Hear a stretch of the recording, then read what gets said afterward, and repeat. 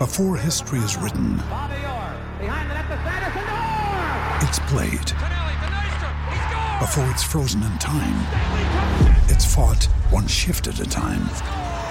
Before it's etched in silver, it's carved in ice. What happens next will last forever. The Stanley Cup Final on ABC and ESPN Plus begins Saturday. This is the Blood Red podcast from the Liverpool Echo, giving you the inside track on all the big talking points from Anfield. Hello everybody and welcome to the latest Blood Red podcast with me, Ian Doyle. Joining me today is our full-time Liverpool correspondent, both home and away. It's Paul Gorst. Hi Paul. Hello Ian. How you doing? Yeah, okay, I think. We'll get into that in a minute, won't we? We will. And also joining me is our Liverpool writer, Theo Squires. Hello Theo. Hello Dolly. Yes, and just in case anybody's not heard, there's been very sad news here at the Echo. We found out yesterday the passing of Dan Kay. You may remember Dan, he was on our podcast for many a time, not just on the Blood Red podcast, but Allez La Rouge and Poetry in Motion. He's somebody I worked with for 20 years, and he's very well known around the city for his work certainly with the Hillsborough campaign, Justice for Hillsborough, and people may have seen the documentary on Anne Williams. He helped write her book, and he was involved in that documentary and the series as well. So it's not been a very happy time, and we are hoping to do a special podcast looking at Dan and the job that he's done, and just celebrating his life, and that hopefully will come at a later time. But just before we move on to the podcast, Ghosty, you worked with him for quite a few years as well. Yeah. I mean, obviously it's very shocking, sad news, but the tributes that have been paid to him, you have to look on social media, and we're here in the office, and the people, everybody that's spoken to him, to an absolute person, has said what a great guy was, what a gentle soul, and what an influence he's had on the city. Yeah, I mean, you only had to go on Twitter last night, and I think R.I.P. Dan was actually trending at one point, wasn't it? Just the kind of outpouring just the outpouring of sadness, really, and how well loved he was. Like you mentioned there, though, he had so many kind of strings to his bow, didn't he? That and documentary that he was heavily involved in. He was almost like a sounding board for that, wasn't he? Because he obviously covered it in great detail and was a huge kind of proponent for Hillsborough Justice campaigns, basically prolonging its willingness to fight, wasn't it? And that was an award-winning show that he was massively involved in. He did so much great work on our desk, didn't he? So many long reads, and you're still kind of reading them most weeks when they get repubbed, whether it's about John Aldridge or Craig Johnston or Craig Bellamy. He's written so much. It's just a really, really sad news for all of us, wasn't it? Not just on the sports desk, but across the entire Echo this weekend. I have to say, fair play to the news desk for covering it. The death of a much loved colleague in great detail with such professionalism and integrity, because that would have been difficult for them yesterday. So many people talking about how great he was, whether it's Maria Breslin, the Echo's editor, Joe Rimmer, the head of football, who's our boss, isn't he? So yeah, just a really sad bit of news to hear yesterday. And it was just, when people pass, you see all these things come out, don't you, where people talk about how great they were and whatever else, but I don't think anyone was kind of embellishing anything that they said yesterday about Dan. He was just such a loved fella across the board, did so much for everyone, and it's terrible news, and he'll be sadly missed. Well, Theo, one thing Dan certainly was, it just seems strange saying was rather than is that he's a massive Liverpool fan, and while obviously a big fan of the city, and he was a champion of Everton in a way as well. He certainly wouldn't have, didn't enjoy seeing them struggling this season, but he was a huge Liverpool fan, and while you didn't work with him quite as long as me and Ghosty did, that you could tell that from just the way that he was, and he was a huge supporter of the club and of everything that the club stood for. Yeah, like Dan was Liverpool, he was the Echo, he was LFC. He was just a massive patron for this whole city. He's done so much for the club and the city, for us as journalists, for this organisation we work for. And it's a huge loss. It was a loss just when he left Reach a few years ago.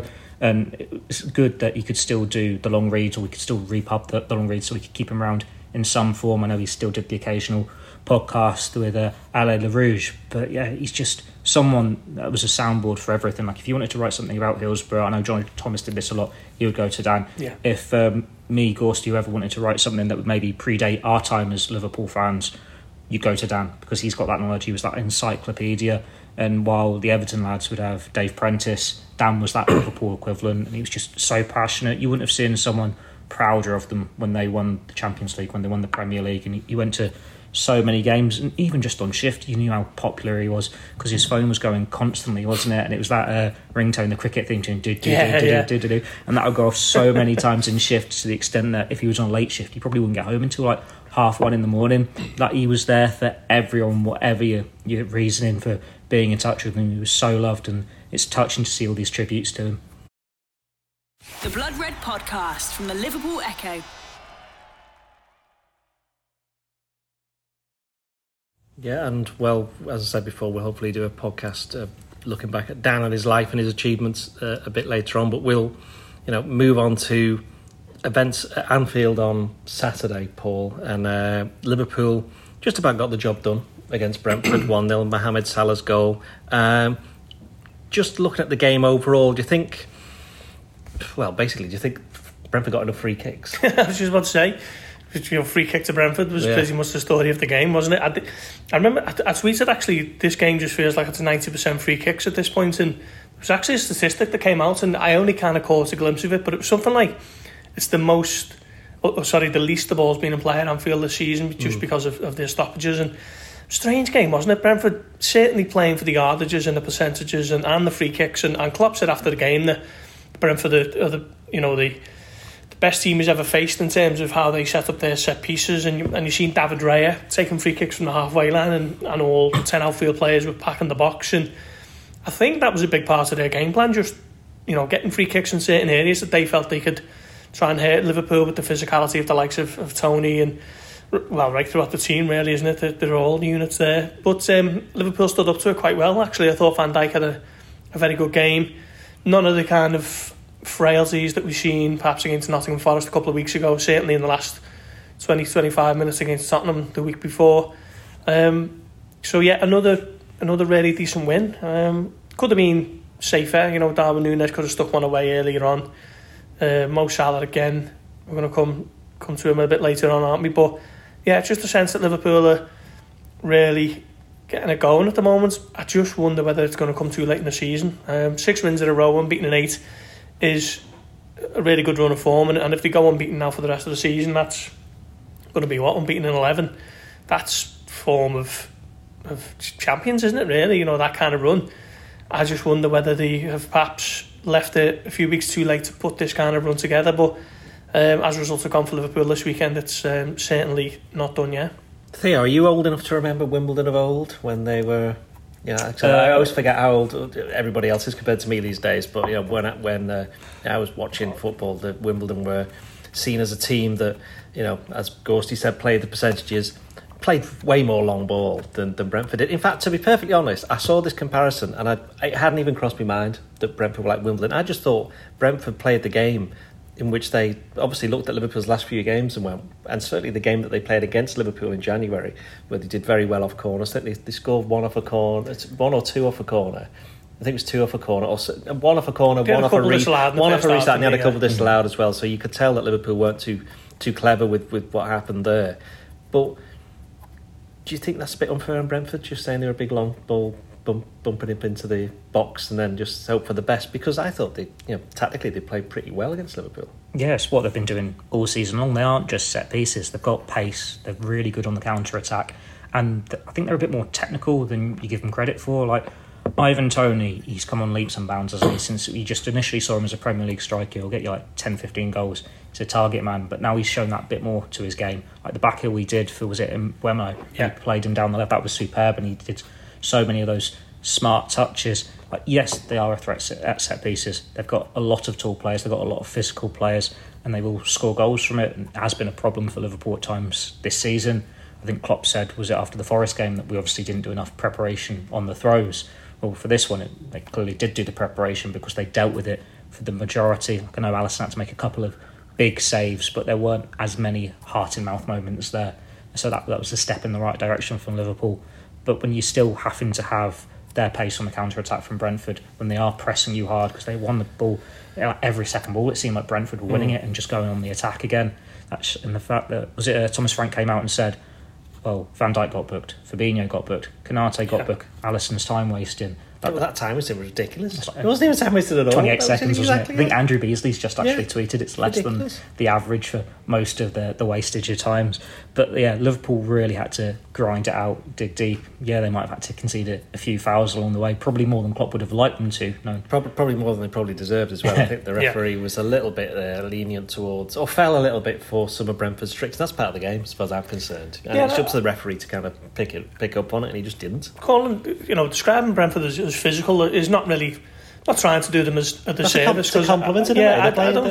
I'm not particularly too much of a snob in terms of the best way to win a football match, but I do think that probably as physical as you can be for a Premier League team in this day and age, if you like. You mentioned Wimbledon there. Probably a little bit of an unfair comparison in terms of that. Well, I would like to point out it wasn't me that made that comparison. Yeah, I was surprised when I read it. Yeah, it's a bit unfair because of how different the football was in those days. But along those lines of really strong physical outfit, and they can play, but of course they can. But probably about as physical as it's possible for a team to be in the Premier League and not. Just sink like a stone. And they did have some good results. They drew at Arsenal, I think February or March time. I think maybe in January now. Thinking about it, but they won at Man City just before the World Cup. Best. Well, exactly, yeah. So it again underlines that there's no such thing as an easy game in the Premier League, and for Liverpool to get 6 wins in a row at such a key part of the season, a lot of that has been down to the return to form of one player in particular. That's Mohamed Salah. It seems every single time he goes out onto the pitch, he's set to break a record, and he did it again on Saturday. What was it, 100th Anfield goal, the first Liverpool player to score in 9 consecutive home games, only the third Liverpool player to score in 8 consecutive home league games after Roger Hunt and Fernando Torres, and he's moved up to 186 goals for Liverpool, which is level with Steven Gerrard, who is in fifth place overall. So and he's brought up 30 for the season. Yeah. See, I even forgot one. 4 times in 6 seasons. What more can you say about him? Klopp got asked about him again after the game, didn't he? And he obviously waxed lyrical, but I think he touched upon something when he said he perhaps doesn't get it. He's not as appreciated as he should be, and it's only going to be when he's left and you're talking about him in 10, 15 years that you look back and think, wow, what a player that this fella was. He's going to go down as one of the all-time greats alongside anyone you care to mention. Your Dalglish's, your Rushes, your Fowlers, your whoever. He's going to be right up there. Your Gerrards, and he's going to deserve to be. I think he's got all the personal numbers to go with it, and he's got the trophy haul as well, hasn't he? And he's only 30, and I think in this day and age the way elite players can play for even longer than normal. You kind of used to look at retirement age 32, 33. I think now it's probably closer to 35, 36, and the way he looks after himself as well means that he's going to be playing for quite some time. And it's weird now to look back, isn't it, when you think early in the season when he was supposedly struggling and there was some question marks over the decision to give him that blockbuster contract, they've all been made to look foolish.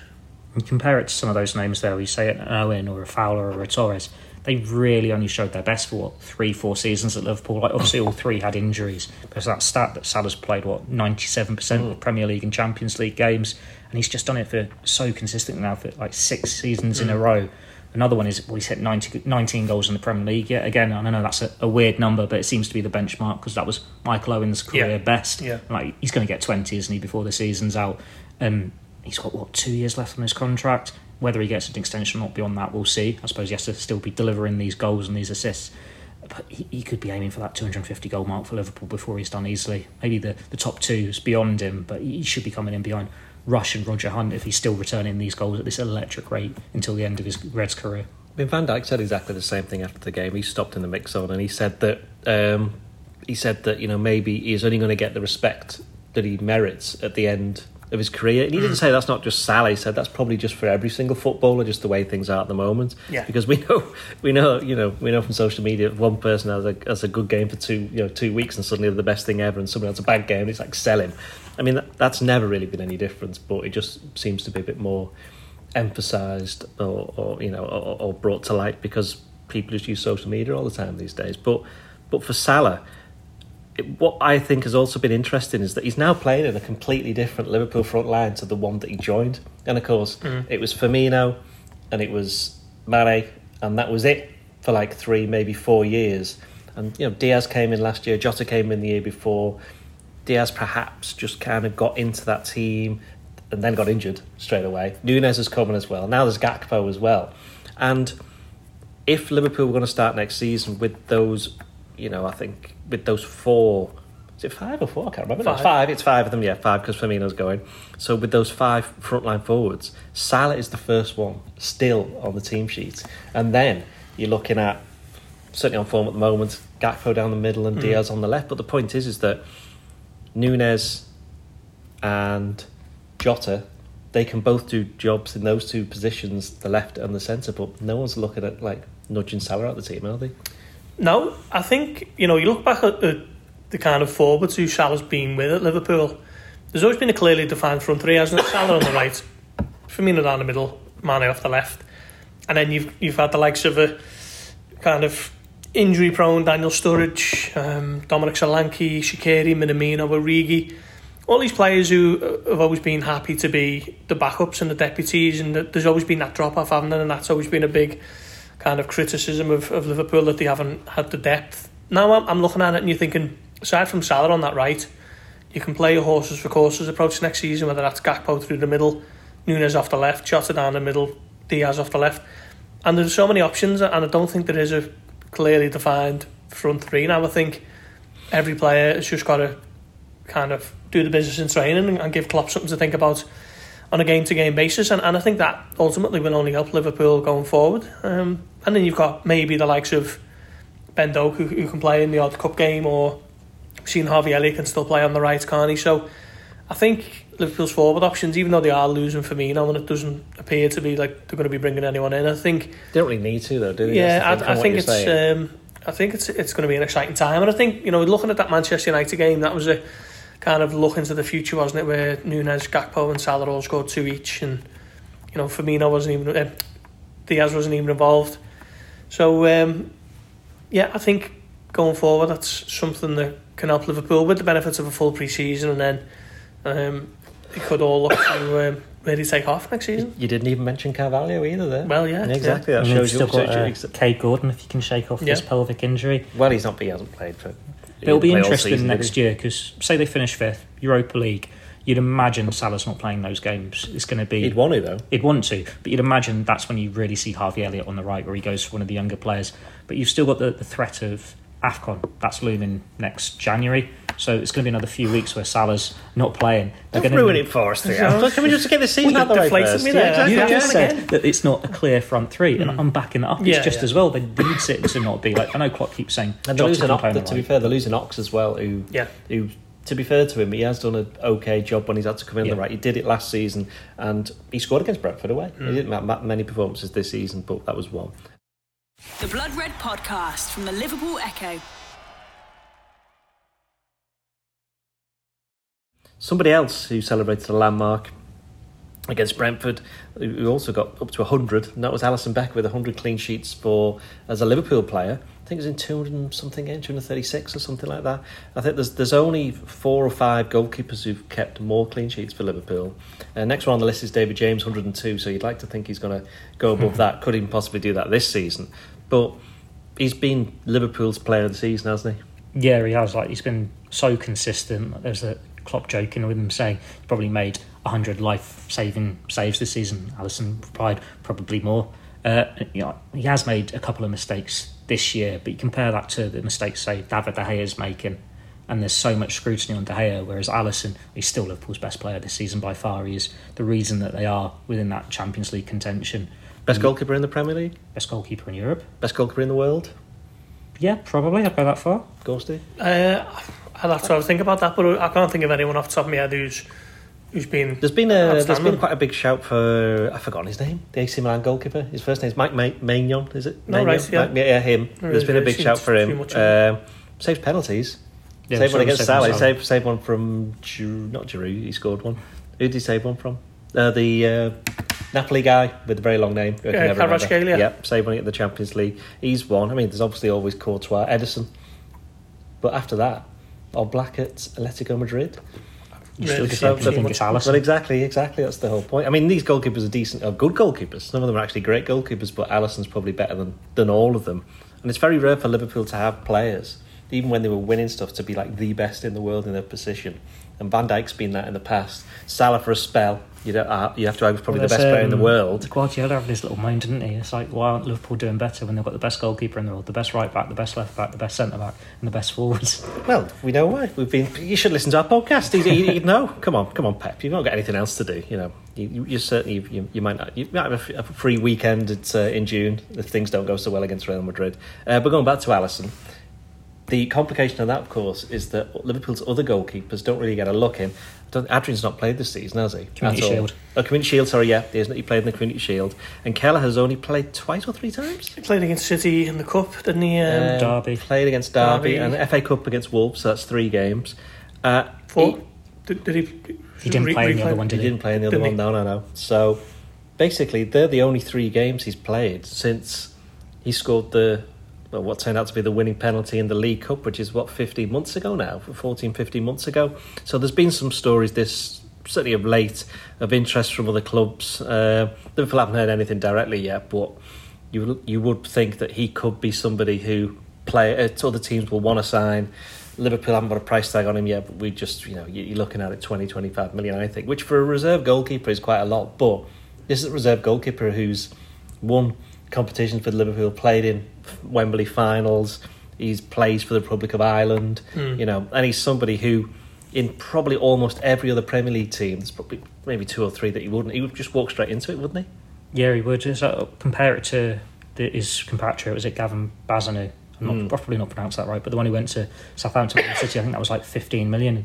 Yeah, he's played that more. Much, was it? I think it was around that. He's played more football, but it's been in the lower leagues. Obviously, never played in the Premier League for City. I think he was first choice for Ireland because he's had that more game time. But Kelleher has certainly delivered at that higher level. He's played in the Champions League, and if it wasn't for the fact that Liverpool have the best goalkeeper in the world, Kelleher would be first choice for Liverpool. It's only because Alisson is at that age. It's like, yeah, you probably need to go and play elsewhere. Like if Alisson was in his mid-30s now, you'd say, yeah, we're going to be making this change now. You don't want to be in a situation like United were in last year with De Gea and Henderson. When they had that nasty spat, Henderson basically said, yeah, let me go. And now they've got him on loan. It's like, well, what is he going to do with De Gea's contract expiring? Henderson's obviously a bit annoyed that they didn't play him more, that he turned to De Gea. It's going to be very difficult to replace him if he does move on. But he's another one of these players that has never had a bad word to say about not playing every week for Liverpool. He's been a really valued member of that squad. He's won trophies, and you want him to go and be first choice elsewhere. You think it's Tottenham were being linked with him, Brighton, Brentford. Yeah. These are some big names as well. I think Aston Villa maybe, when there were rumours of Martinez not seeing eye to eye with Emery. I think like Celtic have been linked with him. Some big teams here, and it does seem like there's going to be a bit of a goalkeeper merry-go-round this summer. You think David De Gea, like I said, is out of contract. Hugo Lloris might be out of contract. Chelsea have got question marks over their goalkeepers. David Raya at Brentford, I think he's only got a year left on his contract, and they're resigned to him moving on. You're trying to get him a move to Liverpool, aren't you? Nah, it costs too much to be Liverpool's number 2. But yeah, there's so many goalkeepers that could be on the move. It'll be interesting to see who ends up where and where that leaves Kelleher. Just funny then, just before you talk about Alisson, you said then about Kelleher's not had a bad word to say about the setup and despite he's not been playing. Arthur Melo came out this week, and he said something basically similar, how much he's enjoyed training with Liverpool and working with Jurgen Klopp. And this is a player who's played 13 minutes for the first team and had a couple of appearances for in Premier League too, and he's had that one game in the Papa John's Trophy at Rochdale, which I was at, and he got subbed for Jay Spearing, which was one of the most surreal of a very strange season. That was right up there with one of the most surreal moments. Yeah, I don't know how Klopp does it actually. I suppose it's testament to one of his strings to his bow as a manager, but when players are on the periphery and they're not getting the game time that much, they never seem to talk out of line or speak badly about him. And I always remember, I think was it possibly Kevin Prince Boateng when he was at Dortmund for a bit, where he was saying players who hadn't played for months just couldn't wait to get into training because they thought, I'm going to show the manager this week what I can do, and they'd be loving life at the training ground and the atmosphere around it all, and then the following week they were in the team or the squad and then they come to training again with that same. But none of them seem to get disappointed at the fact that they weren't playing. That's a little bit like any workplace where if it's a good atmosphere and a good environment, if you're perhaps not as involved as perhaps you should be, or doing the kind of thing that you want to do, if you can still turn up and really enjoy being around other people. And I thought, and especially with football, is that at Liverpool at the moment, you're still training with, as Pep would say, you're playing alongside the best goalkeeper in the world, best left back in the world, ever. So there is that. So even if you're not getting in the team, it's not like it's a massive slight on you. And Arthur was quite straightforward what he said. He says, I was responding to a problem that they had, which they now, situations change where that problem is completely different, so that's why I'm not playing. And of course he missed 6 months through being injured. But as you said, so he's possibly the ultimate example of, if he's saying that, and this is somebody who came in, isn't officially a Liverpool player, is coming on loan, he's not played, he probably knows he's never going to play, and yet he speaks so highly of there's no reason for him to say it just for saying it's sake. No, exactly. I mean, as I say, that's testament to how Klopp works, I guess, that every player feels like they're included, and they're only a couple of decent training sessions away from forcing their way back into the plans. Just hasn't worked for him, has it? Not really his fault. That was down more to the problems across the summer at Liverpool. But just going back to Kelleher, just one of the things I wanted to mention is I kind of liken that to a Nico Williams situation where he was never going to break into the team long term, but Liverpool can point to the fact that he was a Wales international who played 25-30 times for one of the best Liverpool teams in modern memory, and they could demand the fee as a result of all that. And I think it will apply to Kelleher, really. Like you mentioned, Doyle, the Wembley appearances, the fact that he was a Carabao Cup hero. He's never made a glaring mistake as far as I can remember when watching him. He's very good. First game against Villa, that's 5-0. That was very early on when he was a kid. He's very good with the ball at his feet as well, which is another reason why Liverpool were quite happy to promote him, and obviously as a goalkeeper he's sound as well. So I had a chance to speak to him a couple of times this season, and he's very laid back, very kind of almost like he just wouldn't think he was an elite level footballer, just kind of how laid back he is about everything. But one of the things he said after the City game in the Carabao Cup was he'd essentially might assess his options this summer, and I think if he did, don't think anyone would have a bad word to say. Would he? If they give him a pat on the back and out he'd go with the best wishes of everyone, given that what he's done for Liverpool over the last 18 months. If it wasn't for Alisson, he'd probably be playing. If almost any other goalkeeper Liverpool had, then he'd probably play more often. Just moving away from players leaving to possibly a member of the backroom staff joining, and that is, and I'm going to try and pronounce this, Jorg Schmadtke, are we saying? It's funny because when that name came out, Telegraph did the story, we checked it out, and he's like, he's somebody who's certainly in the frame for the job of sporting director. I didn't recognise the name, but then as soon as I saw the picture, I was like, I know who you are. I'd seen him around, not around like he's been in the office, in St Helens, I'd seen him in the Costa, on the retail park. But I recognised him from, and then looking at his history, he's obviously done well. What's quite interesting is that he's done well working at clubs that have had quite a tight budget. I know Liverpool won't have anything like, you know where this is going, and then like a tight budget, say somebody like Wolfsburg or Cologne, I think he was at. Hanover.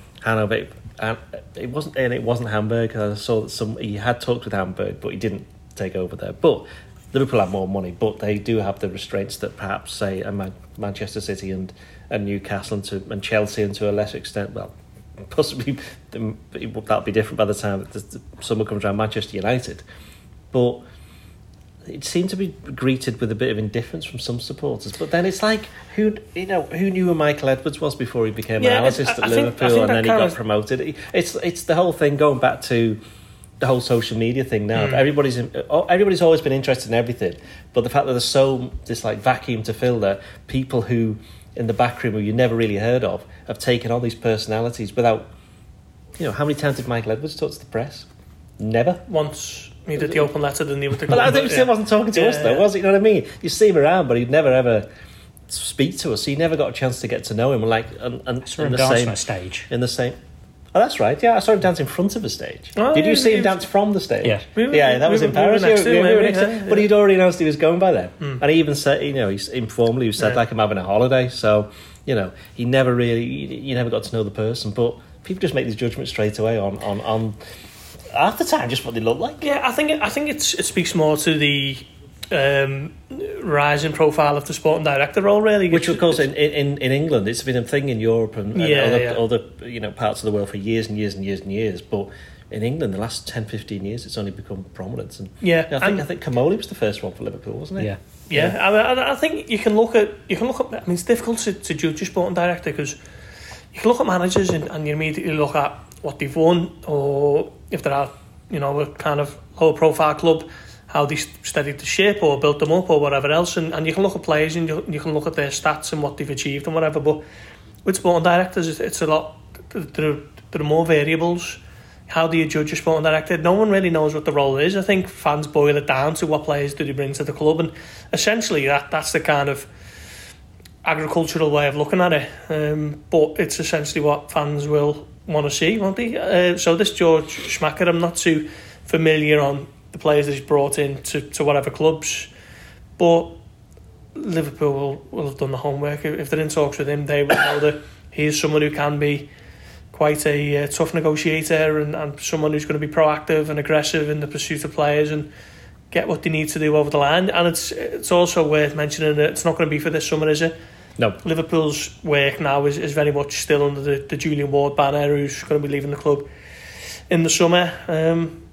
So it'll very much be a soft launch into the role should he come in June, and then he's going to be looking at what perhaps could be done in January and beyond. So he's got time to get his feet under the table and get to know everyone and how it all works. But everything that I've read about him seems like a bit of an interesting character who doesn't really take too many prisoners. Soft launch, there's a phrase I bet you never ever thought you'd ever say when you're at journalism school. Oh, I want to write about football, let's talk about soft launches. Yeah. It'll be interesting to see if we hear more from him, because obviously the Germans are a bit more outspoken, aren't they? The thing is, that's a very interesting point, because basically going back to what I was just saying then, you're right, because they're so used to it that they're more prominent. To be fair, was Ralph Rangnick, he was never really the sporting director at United, was he? Or was he and he took over the manager? No, he was meant to be. Yeah. He was meant to kind of shuffle upstairs once a season as manager to come to an end, but it went that badly they just decided to get rid of him. Sorry, Theo, you were saying?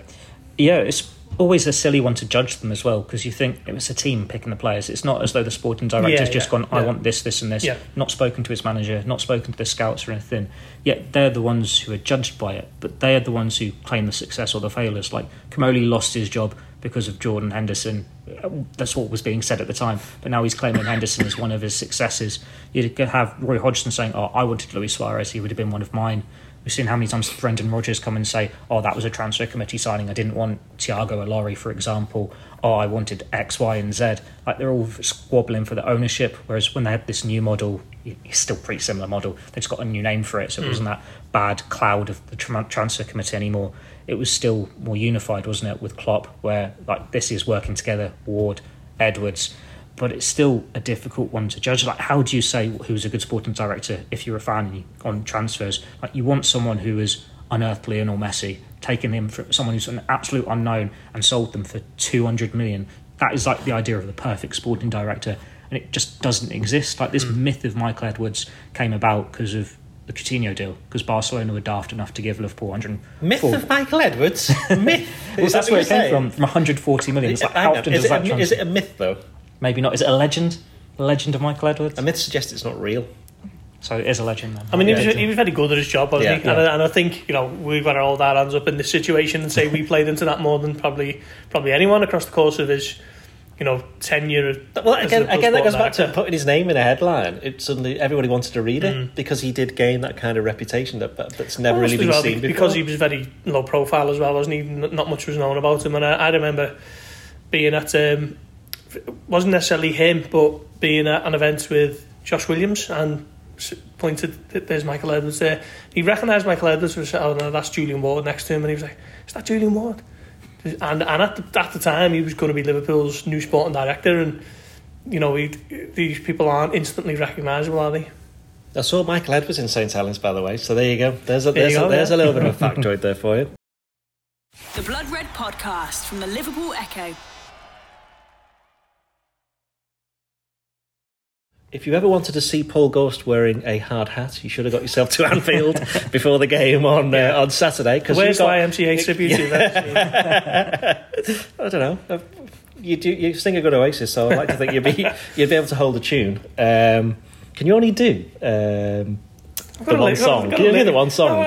Maybe, some might say that's the only one you can do. Three or four, yeah. Limited range. That would be a very good pod, and please write in and then request it because we do that one as well. Maybe we'll do that if we get in the top. If we get in the top 4, you can do that. See me in Woodies. Anyway, yes, you were given a little bit of a tour around the nearly developed, fully developed, I should say, Anfield Road end. I mean, anybody who goes to Anfield have seen in the last couple of months, it's certainly shot up and it's getting towards near completion. But what's the latest? When are they expecting it to be done, and what's going to be happening next? Yeah, so it remains, according to Liverpool, on budget, within budget, and on course for the start of the season. But Liverpool have actually asked the Premier League to play their first game of the season away, just to give them an extra 7 or 8 days. So just from an operational standpoint, to make sure that any kinks are ironed out. You've got a test event in the offing. They're not too sure how it's going to manifest, but it doesn't look like they're going to be having a pre-season friendly there at least. But yeah, it's absolutely shot up, hasn't it? I remember there was about 5 weeks in between home games between United and Arsenal. And I remember walking past Anfield for the Arsenal game thinking they've made a lot of progress on that during the last month. And speaking to people at the club on Saturday, they were saying last season when Liverpool played 30 home games, it was problematic trying to find time to fit in progress because Liverpool were playing a lot of games. Essentially played 30 home games in a 63 game season. This season's been a little bit easier, especially with the international breaks and the World Cup.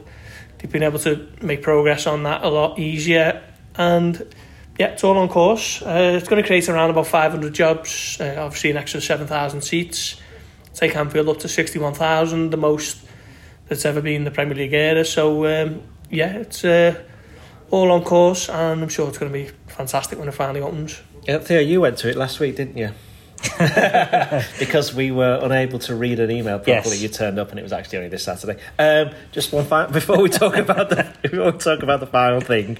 Just one yes or no, because we can't not talk about this. But all I want is yes or no for these questions. Were you surprised by the reaction to the national anthem being played at Anfield on Saturday? Yes or no? No. Do you think Liverpool put in a pretty impossible situation by the Premier League and pressure from the government? Yeah. Yes. Shall we never mention this ever again? Yes.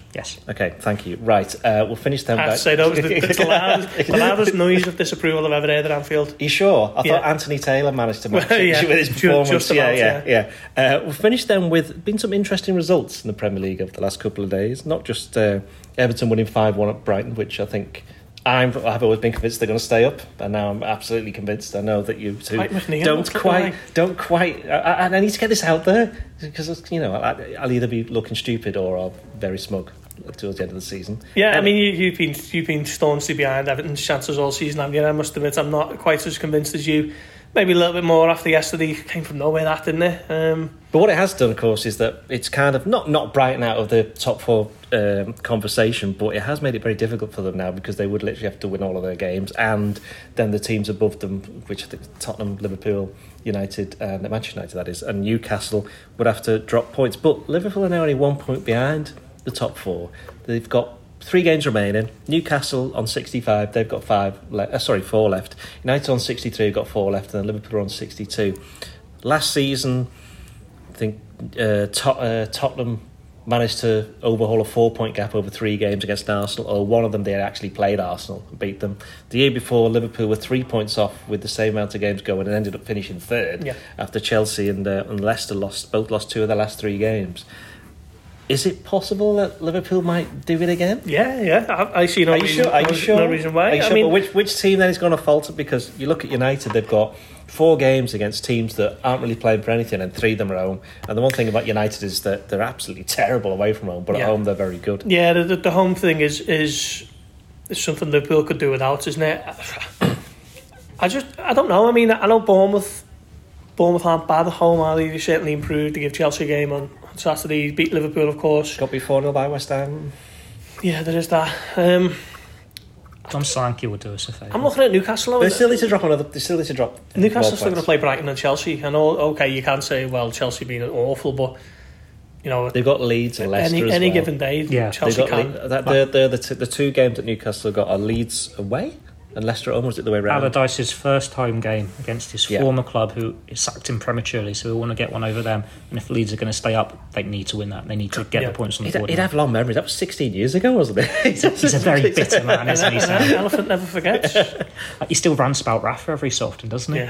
Yeah, I suppose you're right. How old is he now? Probably about 68, isn't he? He's quite old, getting on now, isn't he? Old Sam. Anyway, going back to the point, the top four. So you genuinely think there's a chance? Well, I mean, how would you rate the probability, out of 100%? Results this week have made me firmly believe again. I think I said to you last week, didn't I, Theo? It's just a shame that it's looking like it's done.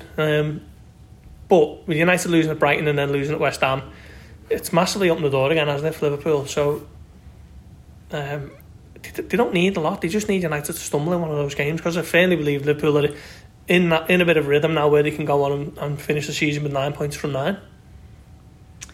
I still think it's maybe slightly too much. We need that next slip up, and then you can have the confidence to it. Because say United slip up against Bournemouth, away horrible form continues, and they win the 3 home games, that still gets them it by 1 point, doesn't it? Like if they finish level, Liverpool have the edge on head-to-head. They have the edge on goal difference. Same against Newcastle, % on the head-to-head. And goal difference is easy enough there to make back.